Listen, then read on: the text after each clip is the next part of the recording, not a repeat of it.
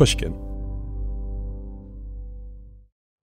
Did you know some travel credit cards offer 10 times points on your spending? Don't miss out on big rewards for your next trip. NerdWallet lets you compare smart travel credit cards side by side, curated by an expert team of finance nerds. What could future you do with better travel rewards? A free flight? A room upgrade? Don't wait to make smart financial decisions. Compare and find smarter credit cards, savings accounts, and more today at nerdwallet.com. Reminder, credit is subject to lender approval and terms apply. NerdWallet, finance smarter. Our kids have said to us since we moved to Minnesota, we are far more active than we've ever been anywhere else we've ever lived. Moving to Minnesota opened up a lot of doors for us. Just this overall sense of community, of the values that, Minnesotans have. It's a real accepting, loving community, especially with 2 young kids. See why CNBC ranks Minnesota number 4 best state to live and work. A great place to work, an even better place to live. ExploreMinnesota.com/live. The most innovative companies are going further with T-Mobile for Business. The PGA of America is helping lower scores and elevate fan experiences with AI coaching tools and 5G connected cameras. AAA is getting more drivers back on the road fast with location telematics. And the Las Vegas Grand Prix is powering race day operations with 5G connectivity, giving fans an experience at the speed they deserve.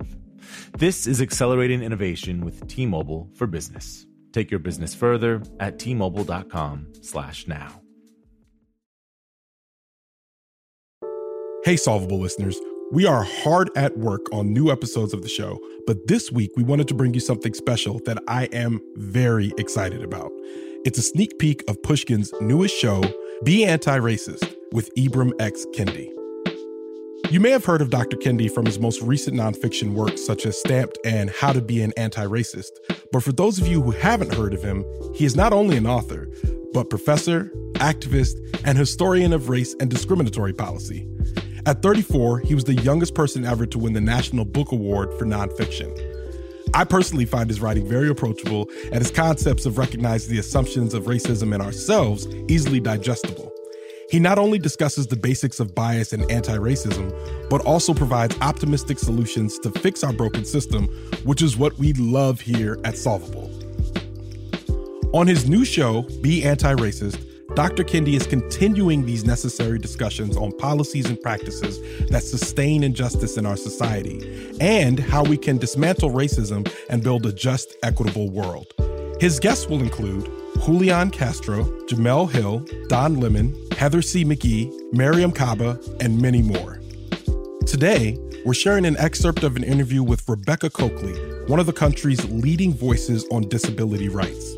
Dr. Kendi and Rebecca have a frank conversation on the intersections of ableism and racism in America, the historic civil rights legislation governing both, and what we can all do to advocate for a better future for people with disabilities. Okay, here's a preview.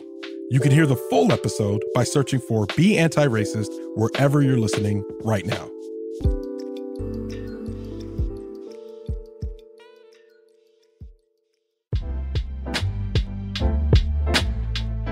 Welcome to Be Anti-Racist, an action podcast where we discuss how to diagnose, dismantle, and abolish racism, how to save humanity from the divisiveness of racist ideas and the destructiveness of racist power and policy, how to free humanity through the unity of anti-racist ideas and the constructiveness of anti-racist power and policy. We were all born into a world of racist ideas, many of which I myself consumed as a young man in New York and Virginia. Throughout my life, I've had to come to grips with some of the things that I imagined and thought were true about the world and the people in it. And like all of us, I'm still learning. In my pursuit of understanding, I became an historian. I've written books, been on TV, taught at universities, lectured around the world, and the latest step in my journey is to help you on yours, for us to keep growing together. On Be Anti-Racist, we discuss how to make the impossible possible and how to bring into being what modern humans have never known. a just and equitable world. You ready? Let's roll.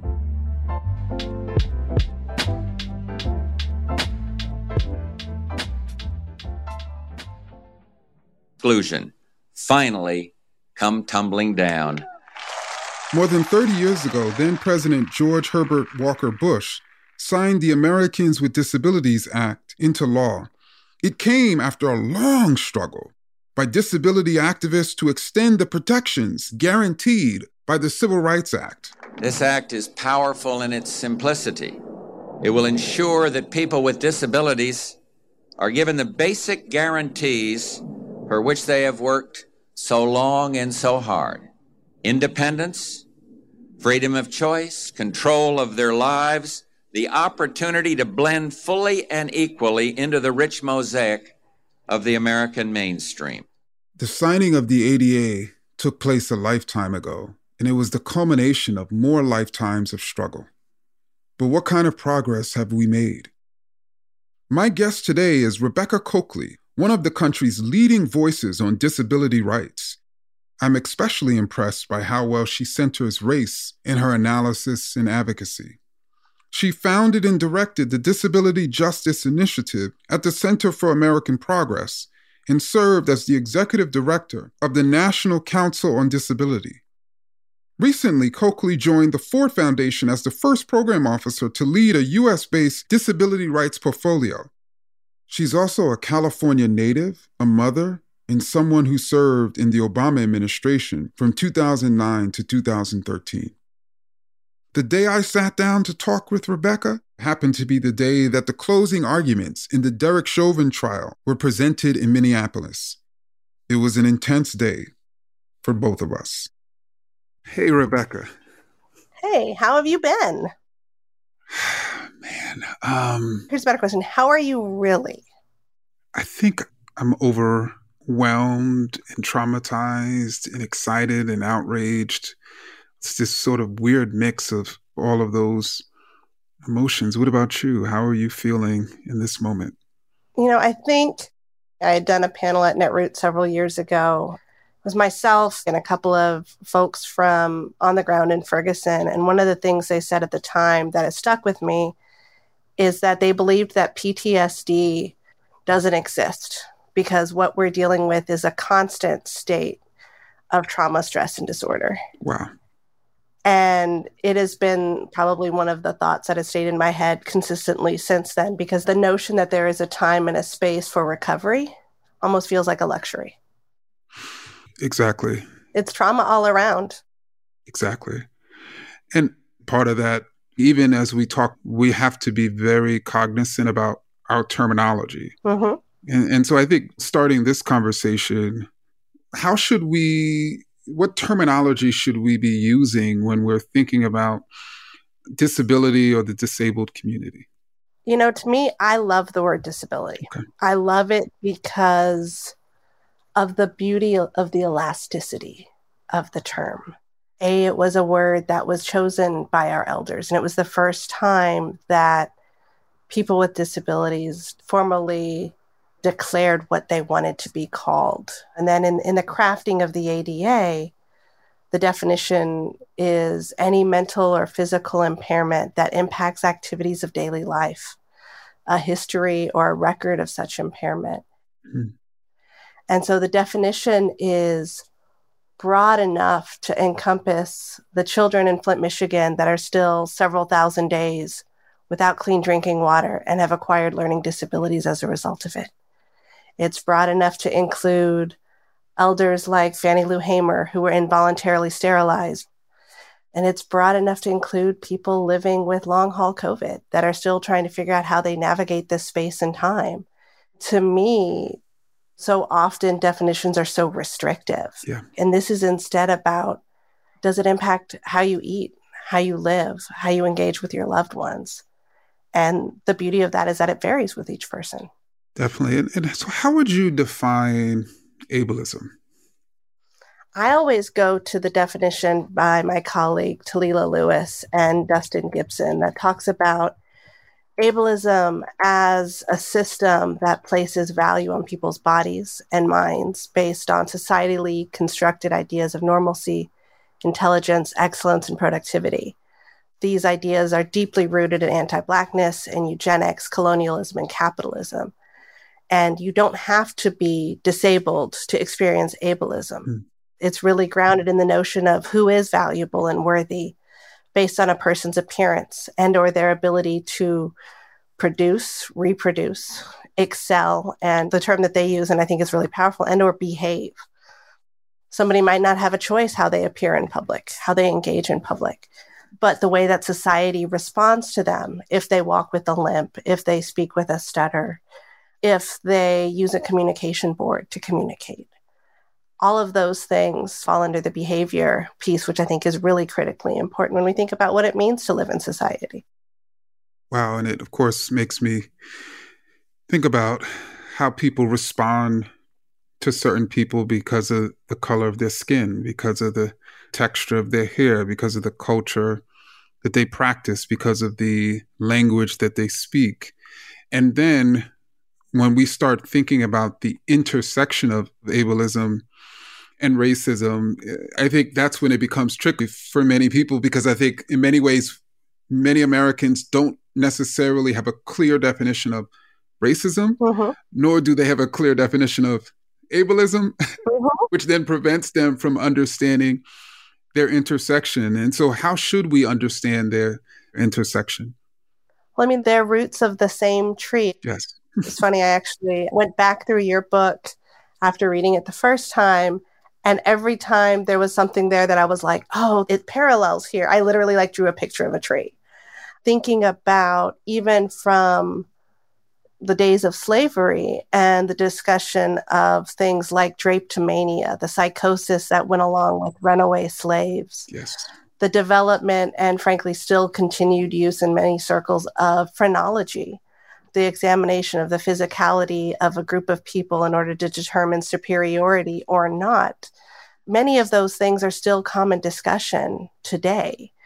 Individuals who are slaughtered by law enforcement, at least 50% are people with disabilities, whether it be a mental illness, whether it be a speech impediment, whether it be substance use, which counts if somebody is in recovery. Even with the Derek Chauvin trial, hearing the reliance on ableist language as a justification for the numerous deaths of African Americans with disabilities. Yeah. But then you have some who say, well, why are we still talking about disability? You know, indeed, the ADA was passed in 1990. Aren't we living in a society where folks with a disability, you know, have rights just as Black and brown and indigenous and people of color have their rights? So why are we talking about this? What do you say to those who make that claim? I see you already shaking your head.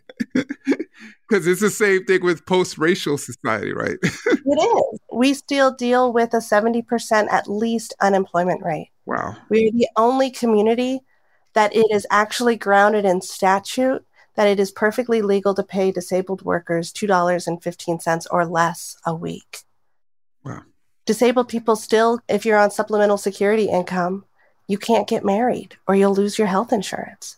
We don't have marriage equality yet for disabled people in this country. You aren't allowed to maintain more than $2,000 in a checking account in a lot of cases. Yes, the ADA is 30 years old, but 80% of polling places are still inaccessible to us in one way, shape, or form. Progress has been made, but there has never been the level of enforcement that we need to actually see people with disabilities come anywhere near the level playing field that the law aspired to all those years ago. You can listen to Dr. Kendi's full conversation with Rebecca Cokley over on the Be Anti-Racist feed on the iHeartRadio app or wherever you get your podcasts. Our kids have said to us since we moved to Minnesota, we are far more active than we've ever been anywhere else we've ever lived. Moving to Minnesota opened up a lot of doors for us. Just this overall sense of community, of values that, Minnesotans have. It's a real accepting, loving community, especially with 2 young kids. See why CNBC ranks Minnesota #4 best state to live and work. a great place to work, an even better place to live. ExploreMinnesota.com/live. The tradition of breaking tradition continues with the return of the Unconventional Awards from T-Mobile for Business at Mobile World Congress. This is an event that celebrates innovators whose bold actions took their industries to new places. If that sounds like you and you're a T-Mobile for Business customer, enter today. If you win, you'll be publicly honored amongst some of the most influential leaders in industry. And me, I'll be there too. Enter now at T-Mobile.com/unconventional awards. See you there. Tired of restless nights? At Leesa, we know good sleep is essential for mental, physical, and emotional health. From memory foam mattresses to hybrids that keep you cool all night long, Leesa's mattresses offer exceptional comfort and support with free delivery and 100 nights to try out your mattress in the comfort of your home. For a limited time, save up to $700 off select mattresses plus 2 free pillows. Go to Leesa.com/iHeart for an additional $50 off mattresses and select goods. Exclusions apply. See Leesa.com for more details.